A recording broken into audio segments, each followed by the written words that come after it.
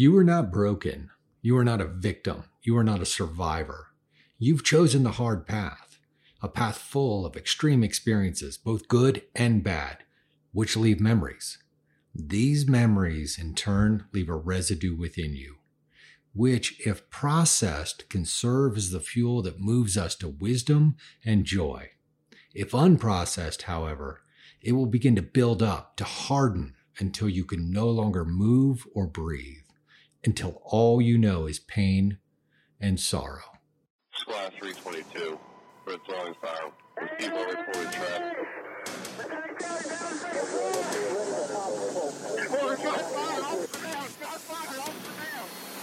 There's no doubt that the game has changed, and we are changing with it. Welcome to Season 2, because in this season, it is all about how we become and stay operational. How we're ready for every moment of our life on and off the job. I'm your host, Jeff Bandman. Thanks for joining me, and let's get down to it. This podcast is brought to you as a part of the Operational Mindset Foundation. Our mission is to mentally, physically, and emotionally prepare you for the challenges you're going to face on and off the job. It's funded through donations, sponsorships, and our work with departments across the U.S. Get involved with us by visiting opmindset.org. That's opmindset.org. There you can find out how to bring a new level of training to your department and how to help us expand the conversation. Now, let's fire up today's episode. All right, welcome back to Mindset Radio. I'm your host, Jeff Bandman. Today, very special guest, somebody who I've had the privilege of knowing now for quite a while, and I'm just, every time that I get the opportunity to sit with Preston, it seems to be an incredible conversation. So, for those of you who don't know, today I've got Preston Cline with me, the former Director of Leadership Ventures at Wharton, and now the co-founder and director of research and education at Mission Critical Team Institute. Preston, in my opinion, is one of the coolest academics out there. Two, one of the smartest guys I know, like I said, and really is a front runner in dealing with mission critical teams and understanding human behavior and human dynamics in a lot of ways. And he has recently published an article that I really want to share with you, and that's going to be the focus of the conversation today. So, Preston, thanks for joining me today. Thanks for taking the time, sir. I really appreciate it. Thank you, sir. Excited to be here and excited to talk to you. I know I was trying to remember when we met, but it was a number of years ago. Man, I maybe we met through like Kerry Jackson over at NSW, and then you invited me. You recommended that I start working with Cleveland on the General Cleveland over at the Young Lions. Yeah, the Young Lions. And then you and I, and then, we bounce around and we hang out with Chris Johnson at Think Tank 4.0. And I was telling somebody the other day, I said, coolest day was like, I get to hang out on a picnic bench with Preston Cline and Chris Johnson, outside the Pirates training camps, years ago. Is like, I'm a kid in a candy store. I'm like, okay, I'm going to learn something right now. Yeah, it was a good day. Man, I love it. I really appreciate you. And like I said to you beforehand, I think, and I want the audience to know, when I see a paper come out from you or I see something come out for you, like there's no question of credibility around it. I know how much you research, who you've gotten to work with. I mean, when you were doing the mission critical team stuff, I mean, you worked with everybody, right? I mean, you were able to work with all the tier 1 level aspects, FDNY, NYPD, like all the top tier level communities out there.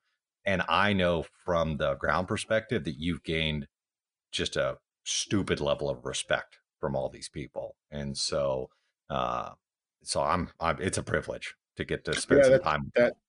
It's kind of you to say. I'm still, I would say honestly, I'm still figuring it out every time I visit any team. It's still like, well, what's going on now? What's this about? And so I'm lucky that I've chosen a field where every day is an investigation, right?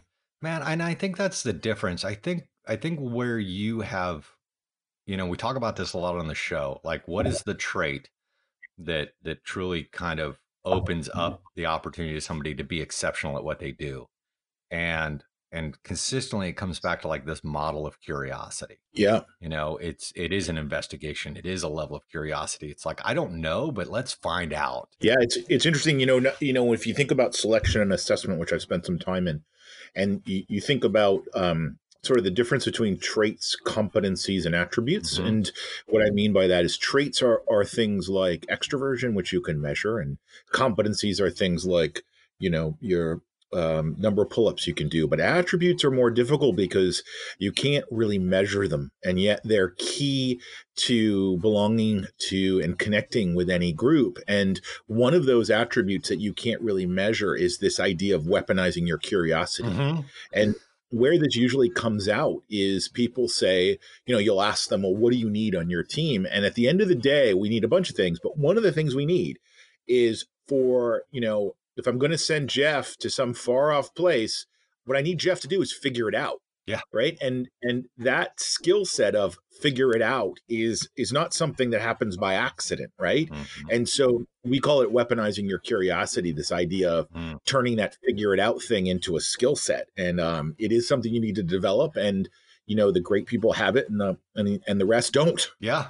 Yeah. I mean, I think that's it. It's like, and I had sent you years ago, when I was working on like, how do I begin to put a framework around what an operational mindset looks like, right? And it's like, okay, these are kind of, some of these are unmeasurable, some of they are, comfort, confidence, creativity, curiosity, openness, humility, like all these things exist. Because when I've done my interviews with people that I look at and say, okay, you're really at the top of your game, they exist, and they exist in how they share experience, how they share their knowledge, how they share themselves, how they operate in certain contexts.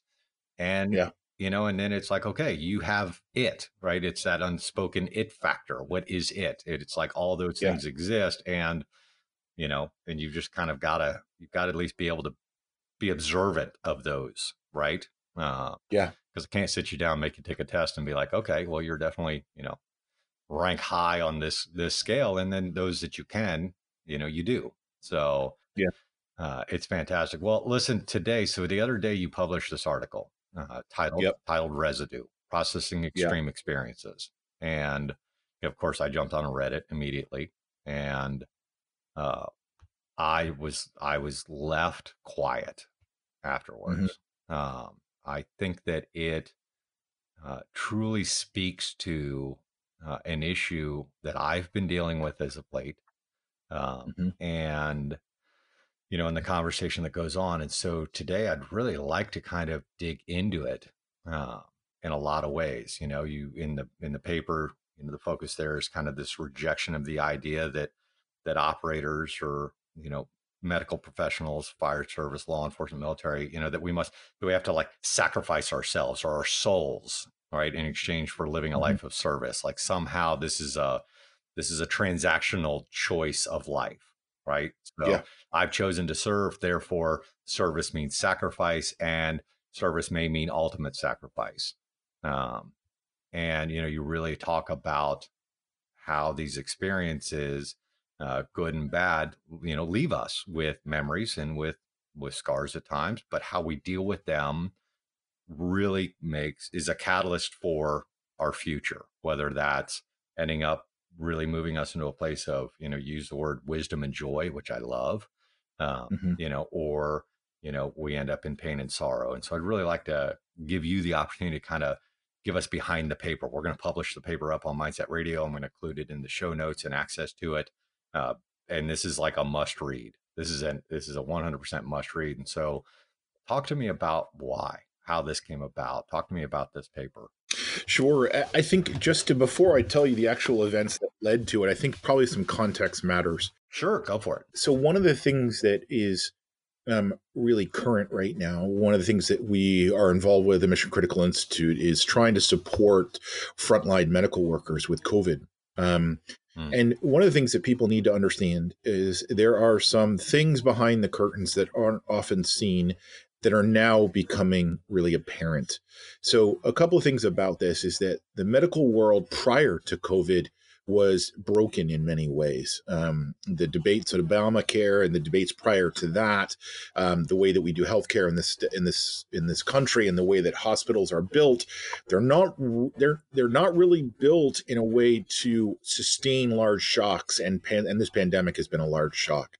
And one of the very practical ways that I mean that is that if you're a firefighter or in special operations or in the FBI, if there is a problem, you as the person, you as the operator, go towards the problem. The energy goes from where you are to where you need to go, right? You meet the target, the fire, the bad guy, etc.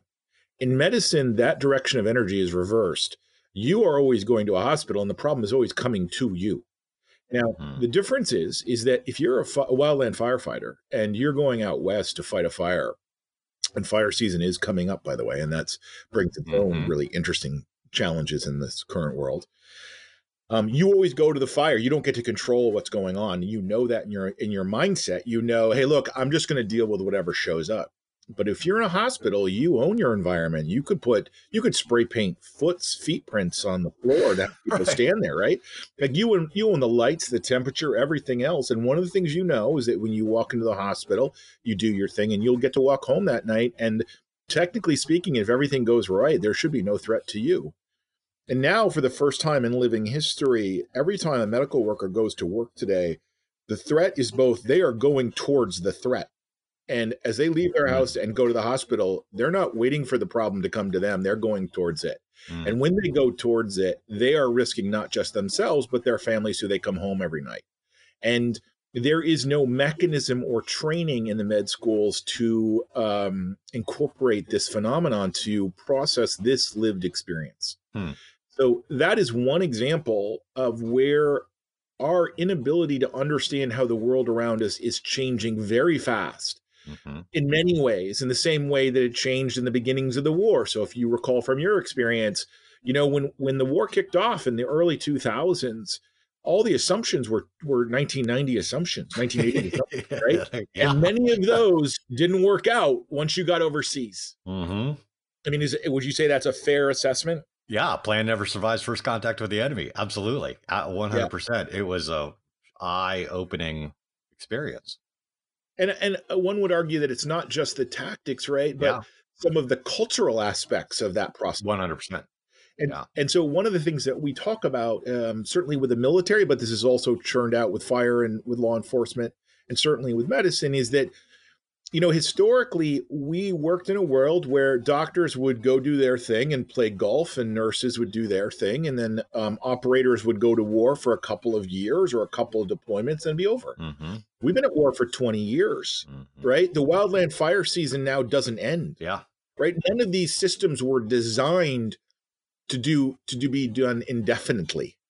And the consequence of, if you look at the suicide rates, they're bad. Yes. And I say this not as, you know, as you and I are talking, this isn't some statistical number. You and I aren't on a TV show or a news show talking about statistics. These are our friends. Like, we're getting notices of our friends taking their lives. You know, in 2019, I went through a 5-month period where there were 5 different suicides, one a month for 5 months.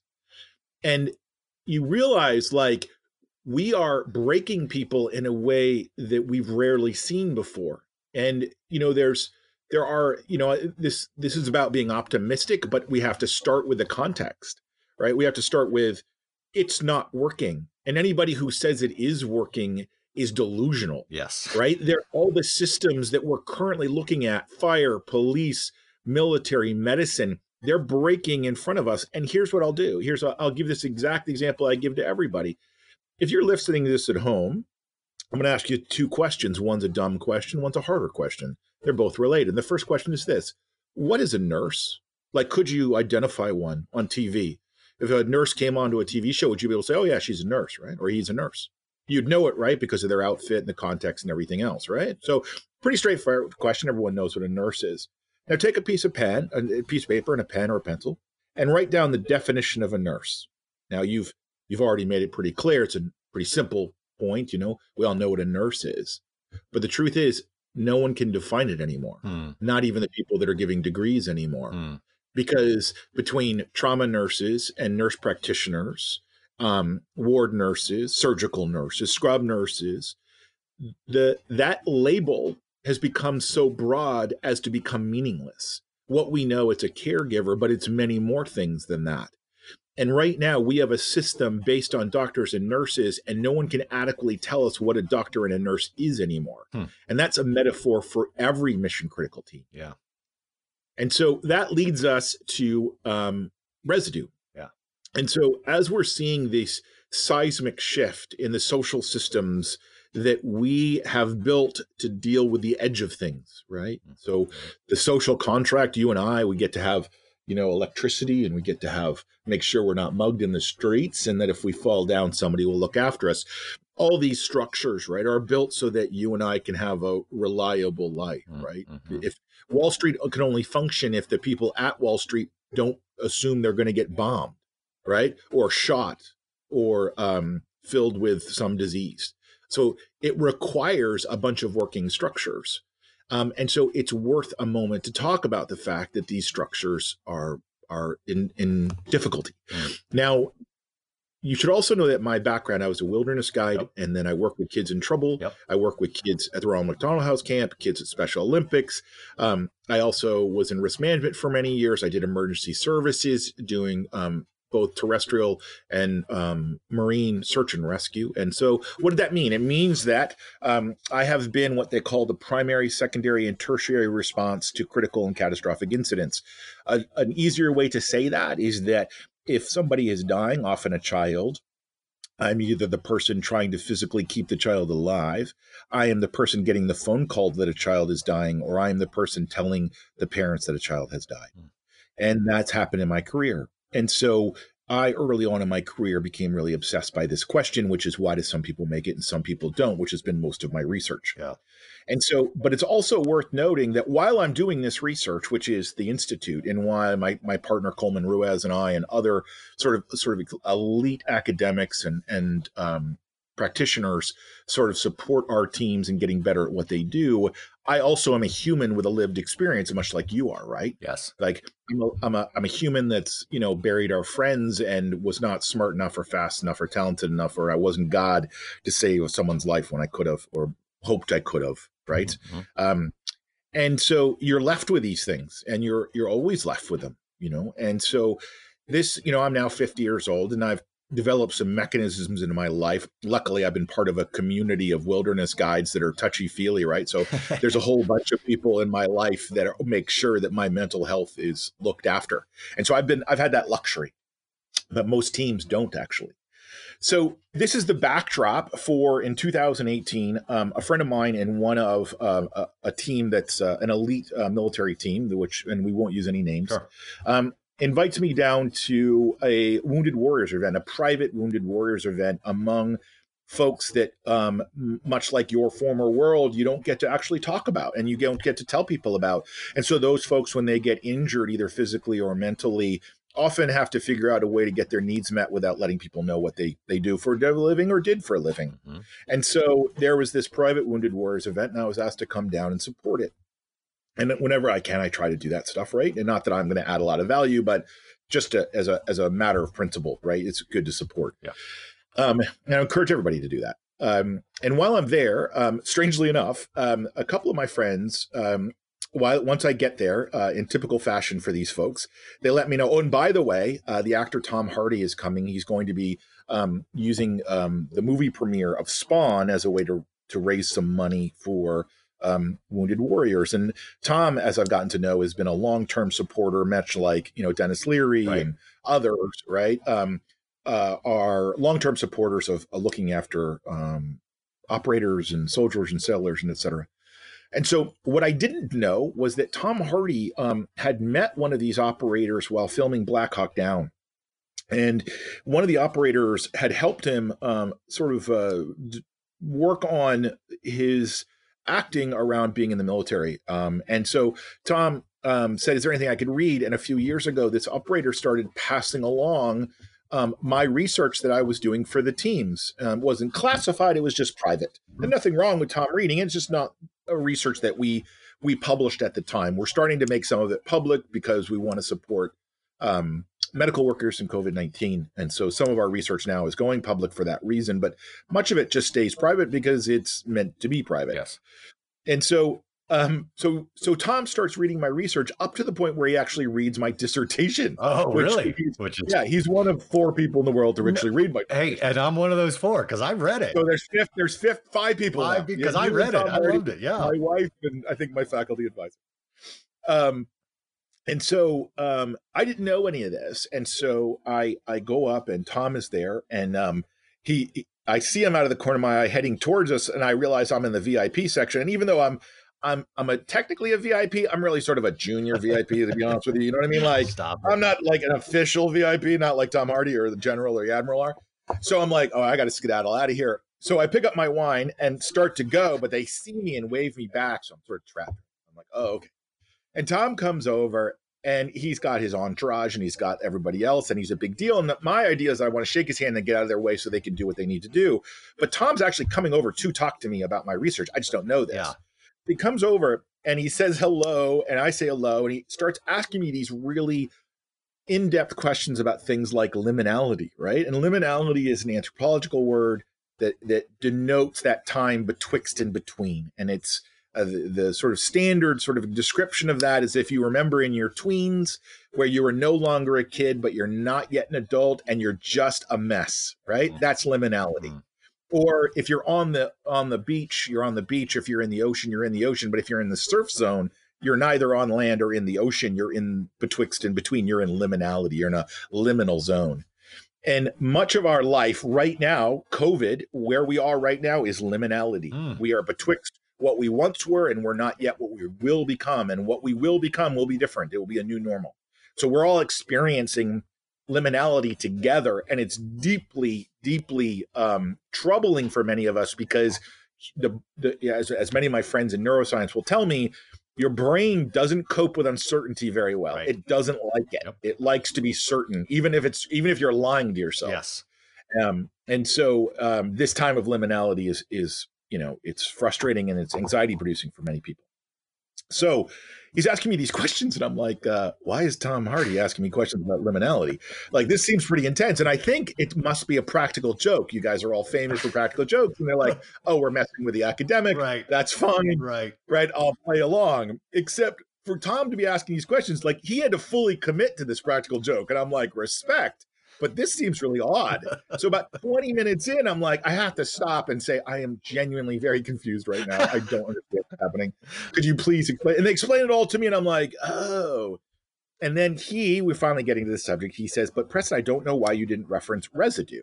And I had never heard this term before. And it's a term that is specific to acting, right? Okay. And so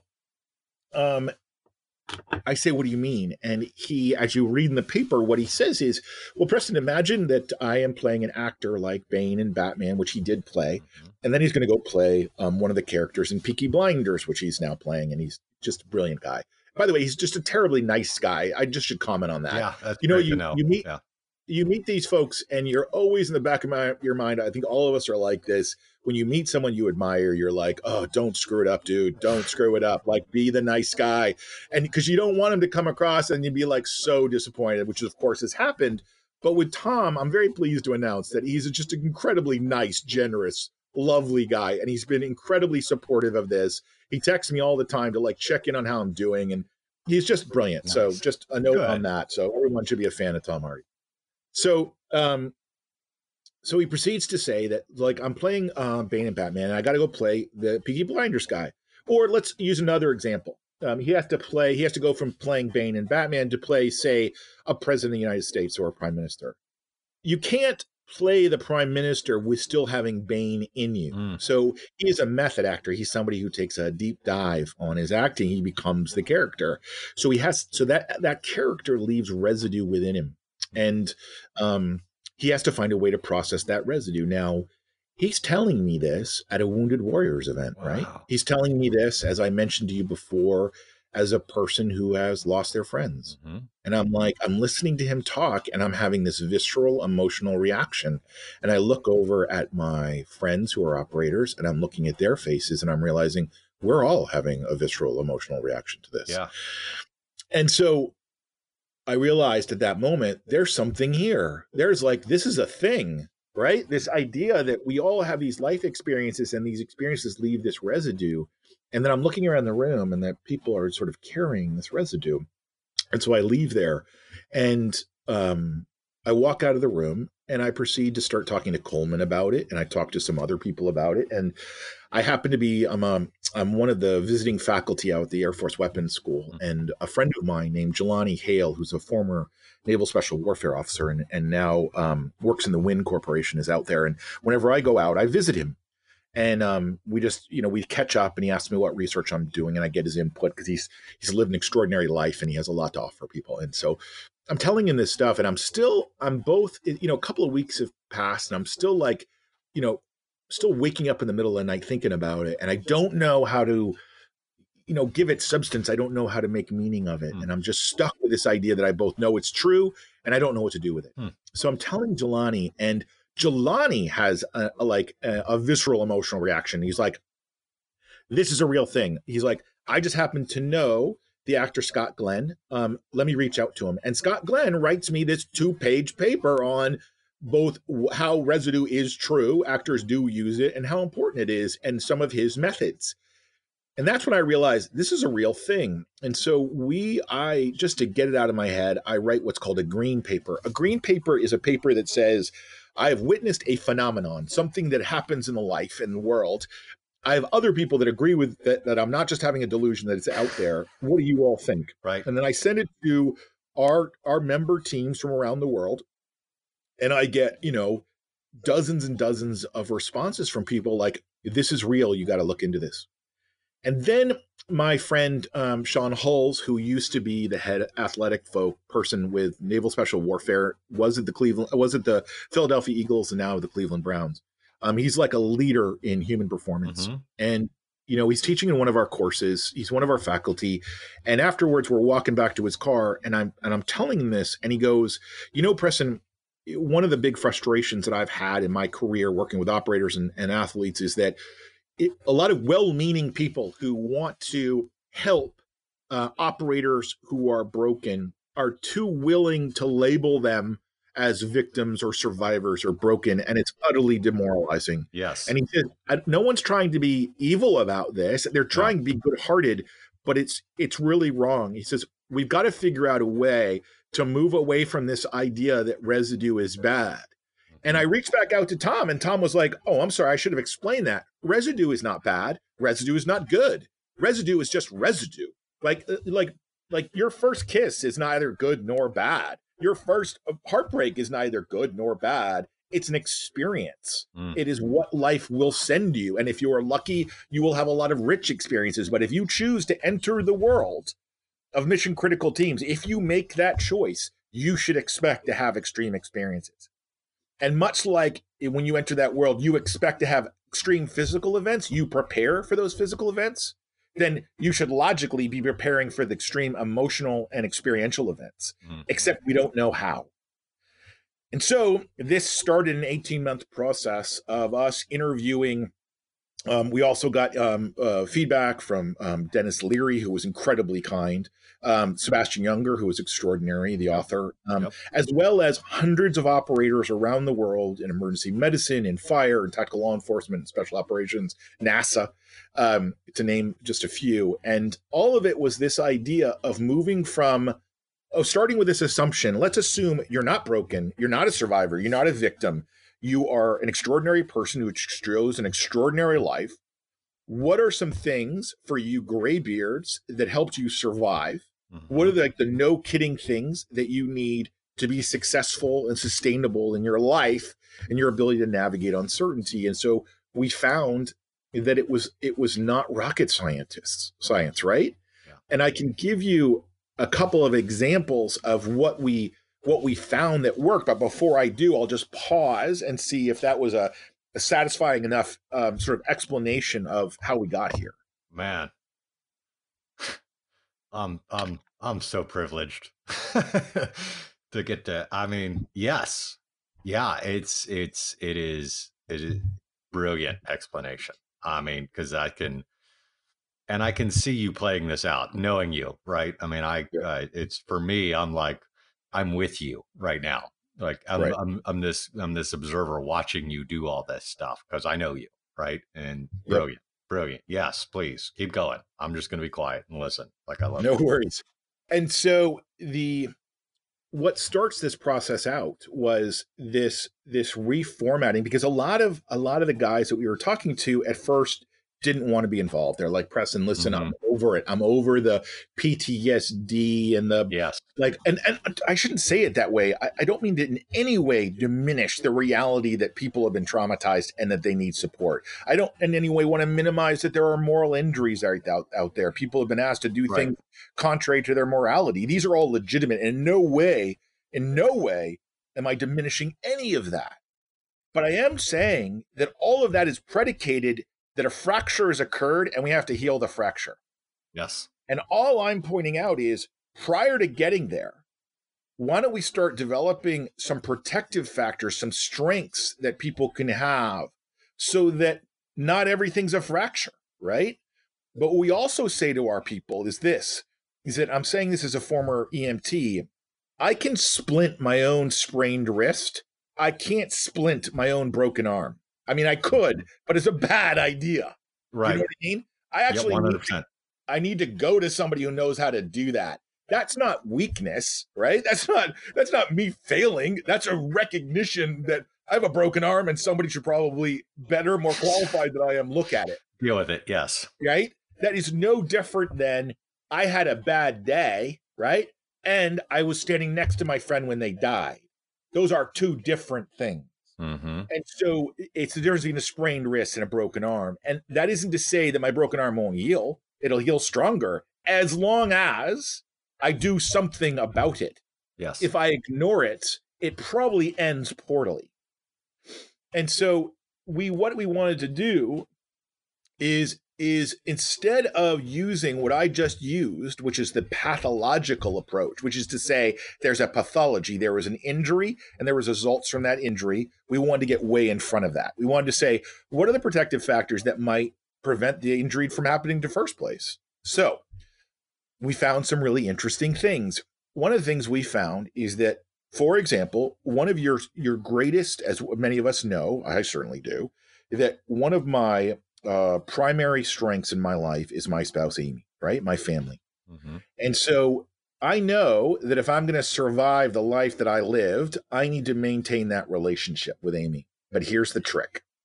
There's going to be some bad days for me where I come back from, in my early life, I come back from a fatality of a child, or in my current life, we're dealing with the suicide of a friend, right? In a dramatic and depressing way.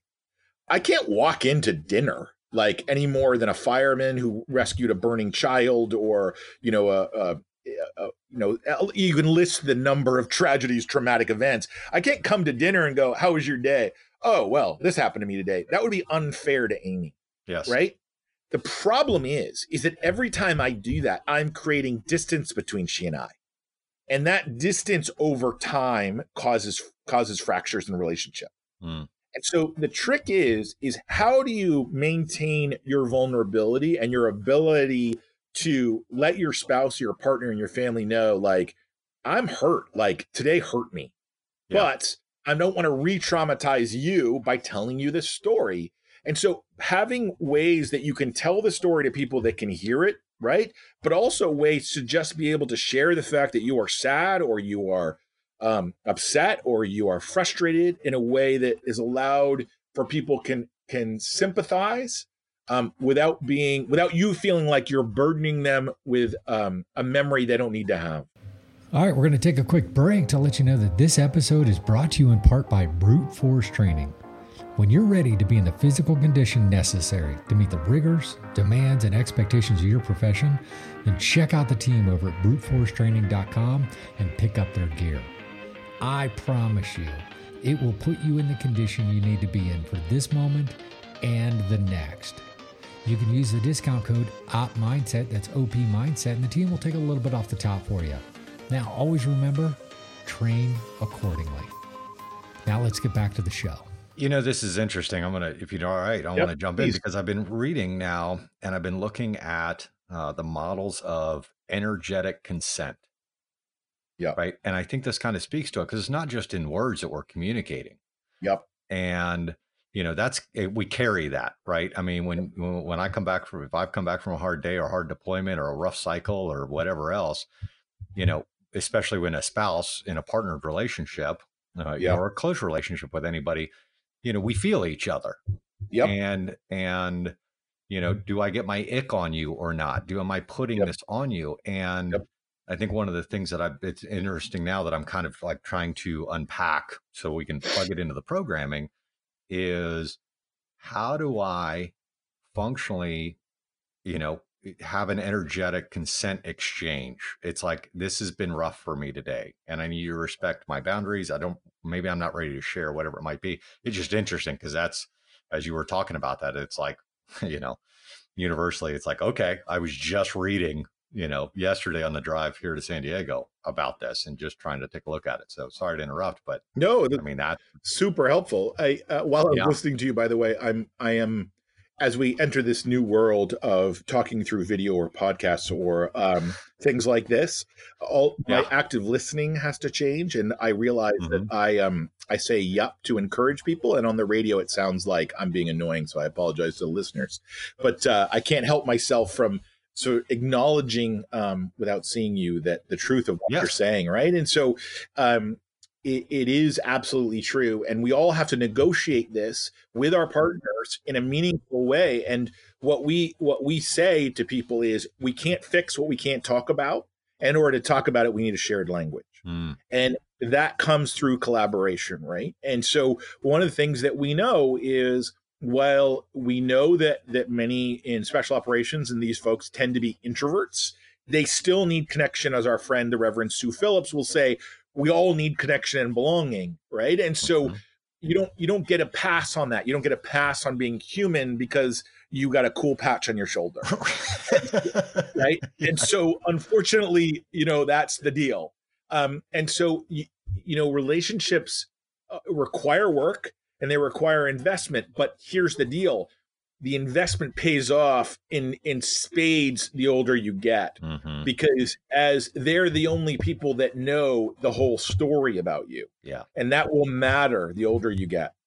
Yeah. And the goal being to get you older, right? And so the second thing we found was, strangely enough, and this was first we first started thinking about this because of our friend Harry Moffat. So Harry Moffat, from Australia, legendary special operations character, a partner with us. He runs our Mission Critical Team Institute down in Australia, New Zealand. Extraordinary human, but he is also the one of the principals of, I believe it's the Expendables. No, oh God, wait a minute. It's his rock bands. He's going to hate me if I get this wrong. I'll look it up. But anyway, he's been involved in this rock band since when he was a young operator, right? And so why this matters is because he has an entire what we call a third thing, and he was the first person to introduce us to this idea of the third thing, which is those people who belong to a rock band or like a rugby club or anything where they the externals. I just looked it up. His rock band, I had to look it up because he'll get mad at me, but it's Harry Moffat is part of the externals, and you can get their music, and it's extraordinary. And he's been part of that band for a long time. But what he describes is, he might come literally out of Afghanistan, show up at home, see his family, and then there's two things he does. He goes out for a surf, right? And we talk about surfing and exercise. And then he goes to meet his friends on the externals to play in the band. But what he talks about with this, and he also talks about cricket, but what he talks about in the band is that they don't care that I'm an operator. They don't care that I've been to Afghanistan. They care whether or not I've been practicing, exactly, the music. And that's incredibly refreshing because they know a Harry separate from that other identity. And what we often find is that when people have lived long careers in special operations, when they leave that career, if they have no other identity, the fall is precipitous. It is the thud at the end when after they finish falling is loud. Yes. And so we really want to encourage all young operators, fire, police, everyone, get yourself a hobby. I know that sounds stupid, but it does two things. One, if you are learning some new skill set every day, it's just good for you. It's good for your brain. It's good for the things around you. It makes you less boring. It's just really good for your brain. And so learning a new skill set, but also the act of learning a new skill set and being around people that are woodworkers or being around people that are ballroom dancers. And these are examples that, no kidding, straight up assassins do, right? Yeah. I'm not kidding about, like, there are straight up assassins out there I know that are deep into yoga or deep into ballroom dancing. Mm-hmm. It isn't, one, because they don't care what you think about them. What they care about is they get to spend time with their friends doing something that's fun, and they're learning a skill. And the act of that, there's some sort of magical sort of alchemy in that gives them a strength. So when they're suddenly pulled away from what they used to identify themselves at, the fall is it's more of a transition than a fall. Yes. So those are sort of examples. There's two examples, family and the third thing. There are others, many others you can read in the paper, but that we're starting to discover as sort of key strengths, key assets that operators in any of these teams really need in order to be able to process their extreme lived experiences, good and bad. Yeah. Yeah. I mean, you say in the paper here, it's like people cannot speak authentically to events they have not lived. Yeah, that's right. And I think there's I had an opportunity to work with a therapist for a little while, a couple of years, kind of in the personal side of things. But what I found was at each point, she kept kind of going back to my trauma, how I was trained and how it created me and all these things. And I finally had to terminate it. And I said, listen, you can't speak to that. I actually, I'll almost forward you the email. Like, this is a problem for me, because what you're doing is discrediting my life in something you have no associated knowledge of. It is 100% based in assumption and your beliefs and your world. Yeah. And you have no authenticity there with me. And I think that's a problem in and of itself in processing. This is why I loved this paper. This is why it kind of left me quiet, because it's like, oh, wait a minute.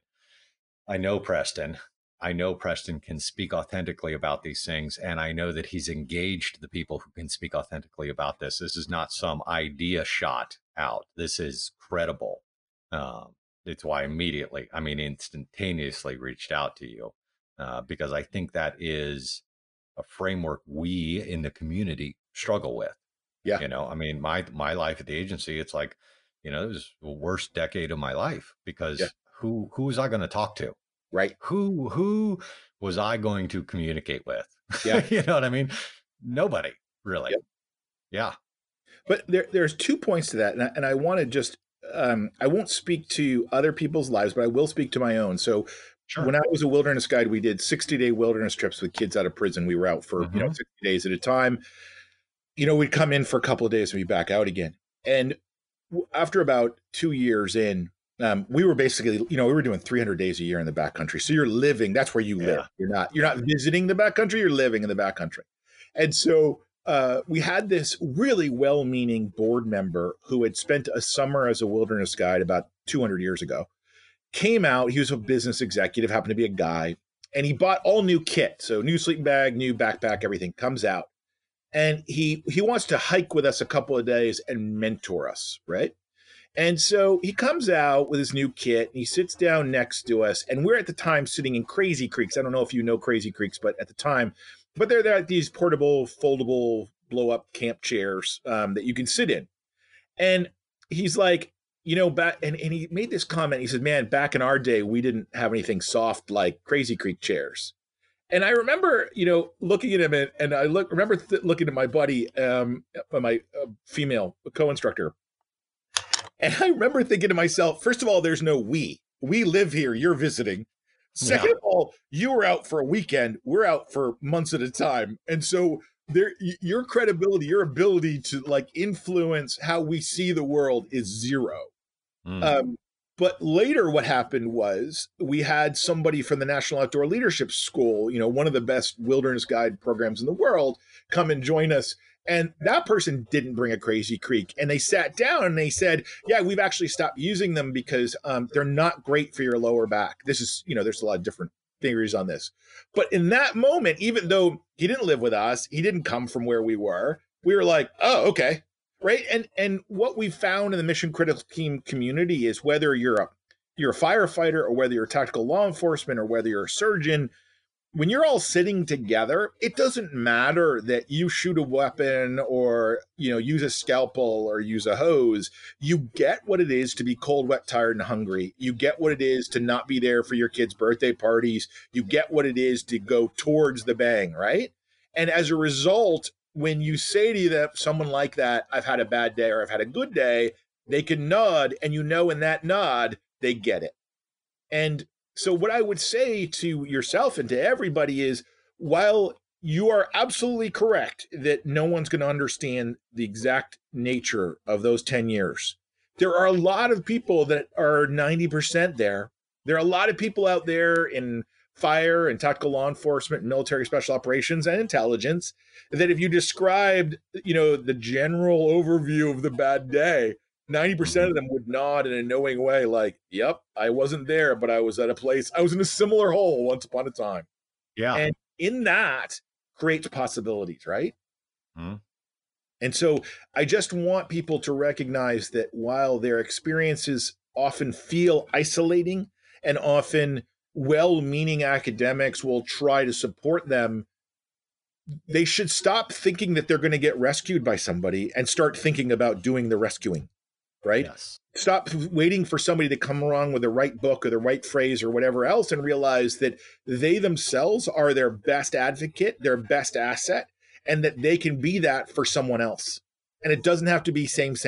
It can be, Jeff, you in your experience could go speak to trauma surgeons right now, and you would actually have a great deal to talk about. Yeah.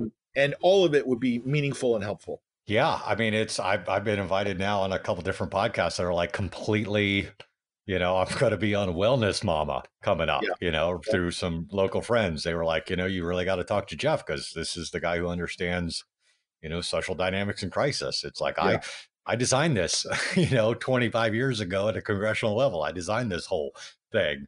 Yeah. And so I think that's it. And then it's like, how do we contribute? And then I like that. And that's, I think, part of, what I saw in the community is the conversation hadn't been elevated to the point where it really needed to be.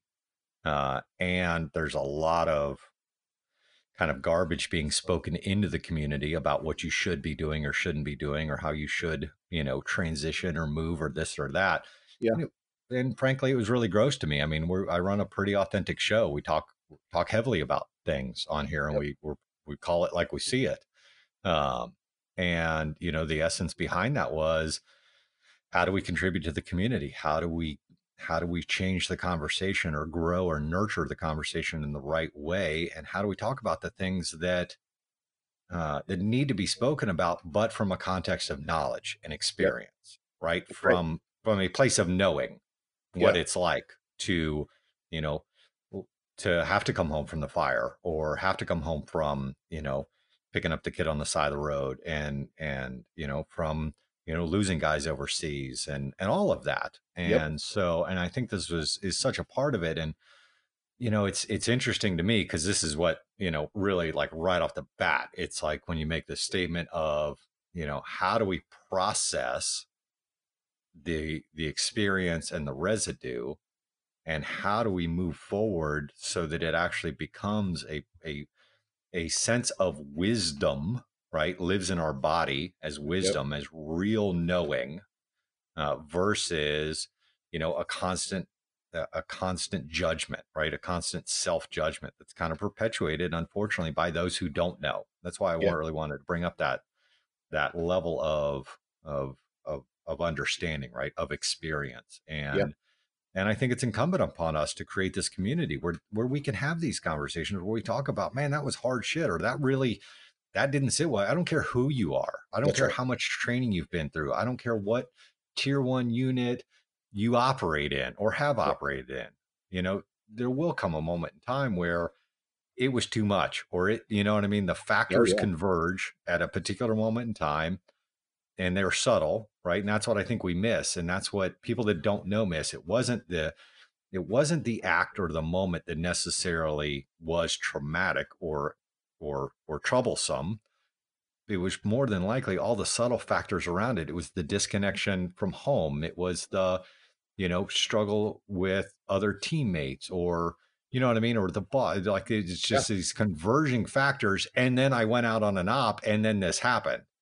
And nobody really will ever understand that unless you've lived it, unless you've been in it. I grew up in a sailing family, always out in the ocean. And one of the really interesting comments that was made to me years ago by somebody, and they said, we were talking to some old fishermen, like really old fishermen, been around forever. I think maybe up in Gloucester. And one of the comments they made is that, I said as a sort of a joke, I said, do you ever get seasick after you've been doing this all this year? And he looked and he got thoughtful, and he says, what's really interesting is that, that the combination of wind, waves, and current creates a frequency. And the frequency every day is different. And every sailor at some point in their life will meet a frequency that throws them off, and they will throw up. And that's just facts. And he says, that's it. He says, it's not that I get seasick. I just know that someday I will, because of frequencies. And one of the things that to speak frankly to your listeners is this: there's a bunch of people, because of years and years and years of a lot of sort of unhelpful suggestions and advice, much like you were talking about before, that are highly suspicious about what I'm talking about, right? They got one ear in because there's some hope left in them, but mostly they're like pretty cynical. And so what I want to say to them is this: I spent 10 years at the Wharton Leadership School supporting the leadership program. The Wharton Business School, is Wharton School at the University of Pennsylvania, supporting the leadership program. And one of the things after 10 years of watching the most elite people in the world talk about leadership is that my one takeaway is this: people don't listen, they watch. And I'll say that again. People don't listen, they watch. It doesn't matter what you say. It doesn't matter how good your Braveheart speech is. It matters what you do every day. And so what I want to say to the people that are listening to here is, doesn't matter what you read, doesn't matter if you believe me, it doesn't matter if you like the article, it doesn't matter if you see a psychologist or you believe in them or whatever, but it does matter this: that right now there's some people that look up to you that are watching you. And are the behaviors that you are exhibiting the behaviors that you want to pass along? Are the behaviors that are getting you out of the bed in the morning and keeping you alive what's going to keep them alive? And if it's not, then you have to know that you're passing along a curse. And it's up to you to decide whether you want to do that. That's the most frank, honest truth I can speak. Yeah. We're just going to let that sit for a minute. That's really the truth. Yep. That's really the truth. And what we're trying to say to operators is, don't do this stuff in service to yourself, because that's not the life you chose. Do it in service to the people who look up to you. Do it in service to your team. Do it in service to your children. Do it in service to your family. Behave in a way that's sustainable so that you teach them how to be sustainable. And if you don't know how, ask. Yeah. Weaponize your curiosity. It's the same thing you've been doing all along. Man, that's, it's interesting. Now I get to go back and be dad, right? Again, right. After growth, after all this stuff, right? After 12 years, I get to experience being a dad again. And one of the things that we committed to, and I think this goes to all of us, one of the things we committed to with little man is we were never going to tell him. And it was curious over the first almost 6 months, like year, to change language. We committed to never telling him he's okay. Yeah. Like never saying you're okay. Yep. Because I don't know. Right. And when I removed it from my language, what I had to put in place was a curiosity about him. Yep. And his experience and what he was viewing, seeing, and processing with the tools that he had at the time. Yeah.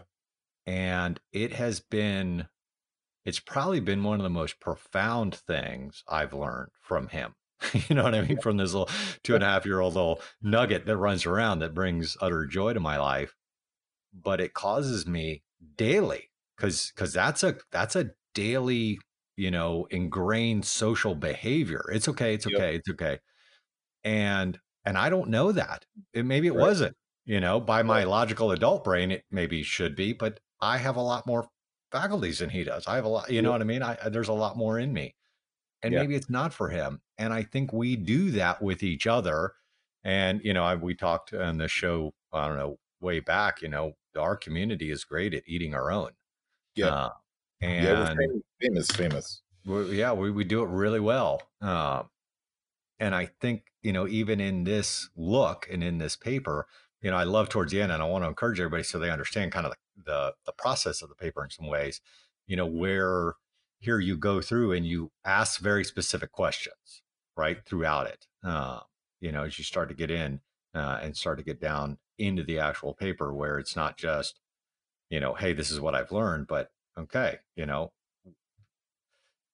are you mourning your losses? Yep. How are you positively influencing your inner monologue, right? I mean, there's action to this. There is a sense of an ability to self-assess, to really look at what am I doing? How Yep. am I processing information, right? Because that's really what this is. And that's where I think we collectively struggle, is how do Right. I process events and situations? And it doesn't have to be, it's not like, I mean, I think there's a misconception sometime, and I find this in, I've bracketed the audience in a way, right? You've got the 1 to 5 year guy, the 5 to 10 year person, the 10 to 15, 15 to 20, and then beyond. And we all process things differently because we all have a different context and a different level of experience. But this is, to me, a phenomenal pattern, especially at a younger time in my career, that to begin to process this way, not only does it benefit me from a resiliency standpoint, not does it benefit me from a personal life standpoint, but the benefit really is operationally as well, right? I mean, it's going to create a chain of events that enable me to be more present, be more aware, read the environment with a greater level of discernment, and lead effectively as I manage through my career. Yep. Yeah. Yeah. I mean, it's I just think the skill that you're talking about of being able to process your experience in real time, good, bad, or indifferent. One of the things that I find really fascinating is that if just knowing your background, Jeff, if I were to show up and hammer you with feedback, negative feedback, you'd be able to absorb it all, decide what matters and what doesn't, and move on. Mm-hmm. And because you're conditioned to do that. But if I showed up and spent 5 minutes telling you why you were awesome, it would be deeply uncomfortable for you. Deeply. Yep. And if I asked you to spend 5 minutes telling one of your subordinates or peers how awesome they are, that would also be both uncomfortable for both of you. Mm-hmm. If we're going to get better at this, we've got to start figuring out a way to not only point out what's wrong, but also to point out what's right.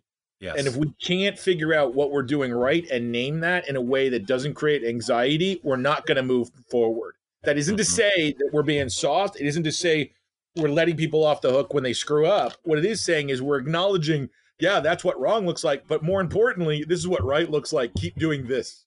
Yes. Yeah. Yeah. And 100%. And I think that's why, I've tried to build a community like you have, right? A validation community. I mean, you've seen the Operation Mindset stuff for years, right? Yep. And before I put something out, I send it out to you. I send it to Chris Johnson. I send it to, all these other guys that and women that I have real respect for, because I know they get it.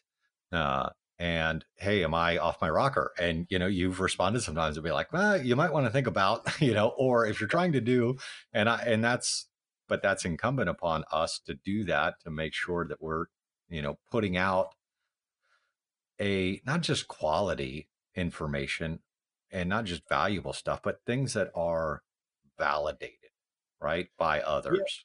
Yeah, this is a big thing for me, and it's a big thing for the Institute. I'm a big stickler for this. I think right now there are a lot of people out there that have incredibly rich life experiences that are telling stories, and I think that's really powerful, and they should do that. Where I get concerned is that sometimes they take their personal narratives and their personal stories and then try to communicate them as if they are not small T truths, but big T truths. meaning that they would work for everyone. And the truth is that is not true.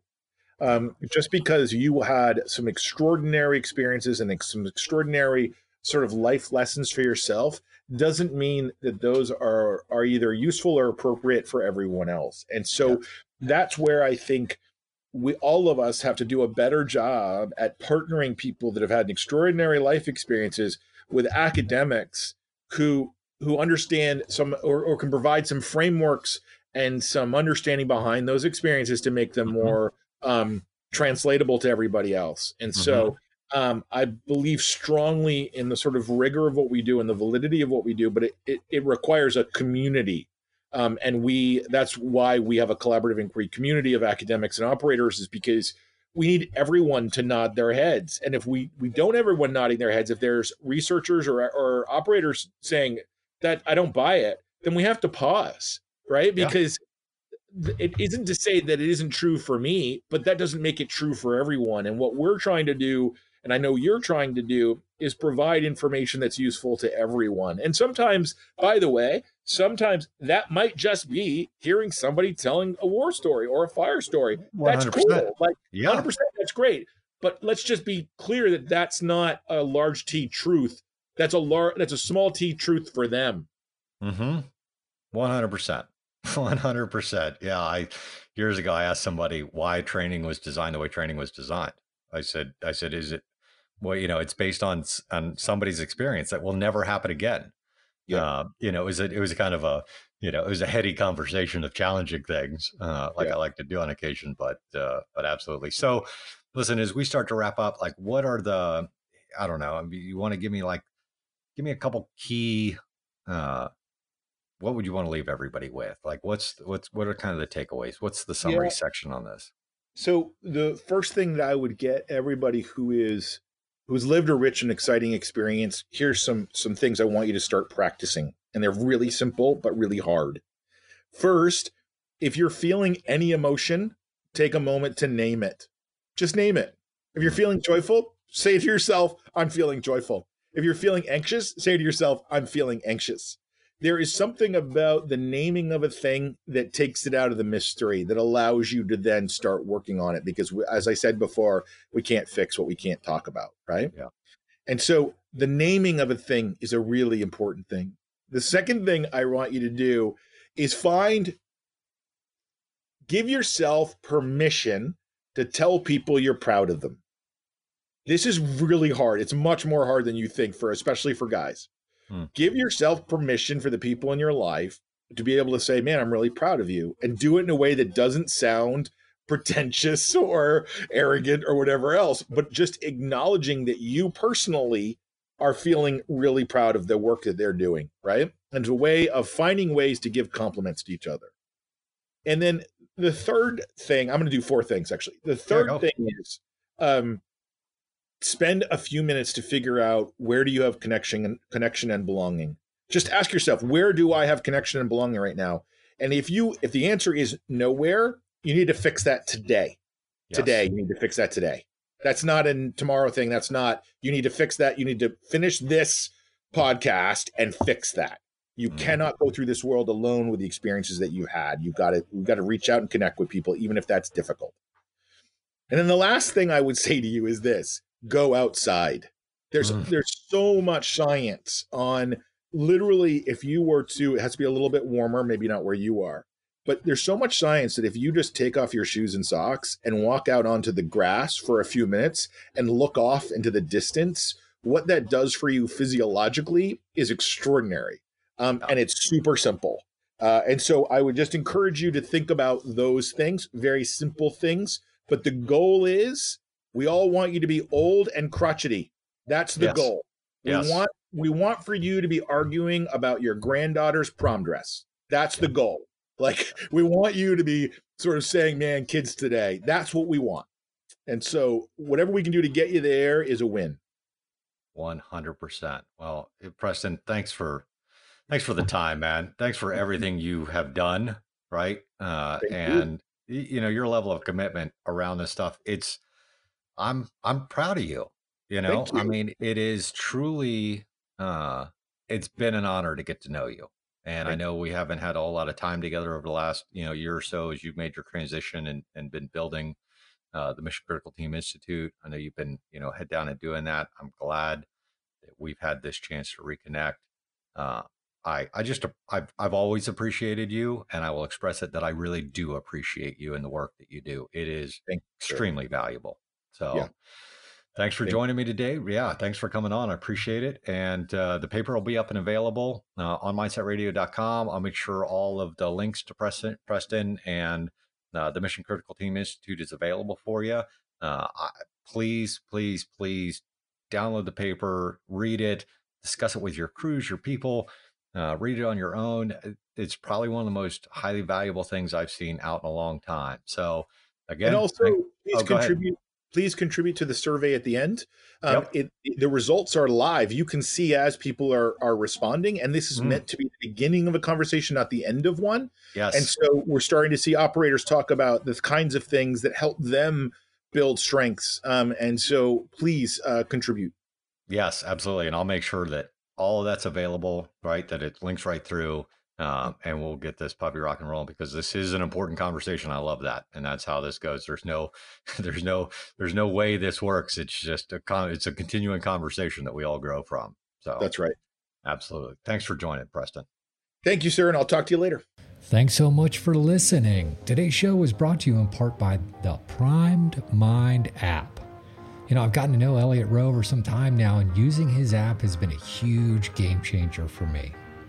It brings together a perfect set of guided meditations that really keep you in the game, whether it's sleep, performance, workouts, resiliency, or making those critical transitions between home and work. The Prime Mind app is my go-to source for putting me in the mental and emotional condition necessary to deal with whatever comes my way. Check it out at mindsetradio.com/primedmind. That's PRIMEDMIND. Download it and check out what Elliot has to offer. Remember, this podcast is only available through your continued support through donations to the Operational Mindset Foundation at opmindset.org and through your engagement with our sponsors. So stop by mindsetradio.com for all the show notes from today's episode and show some love to all of our sponsors by visiting mindset.com/sponsors. As always, feel free to drop me a note with your thoughts about today's episode, or join us on Facebook in the Mindset Radio Facebook group.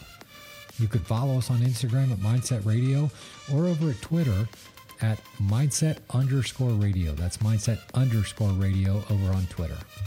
Thanks again for listening, and I'm looking forward to next time. Until then, stay safe and stay operational, my friends.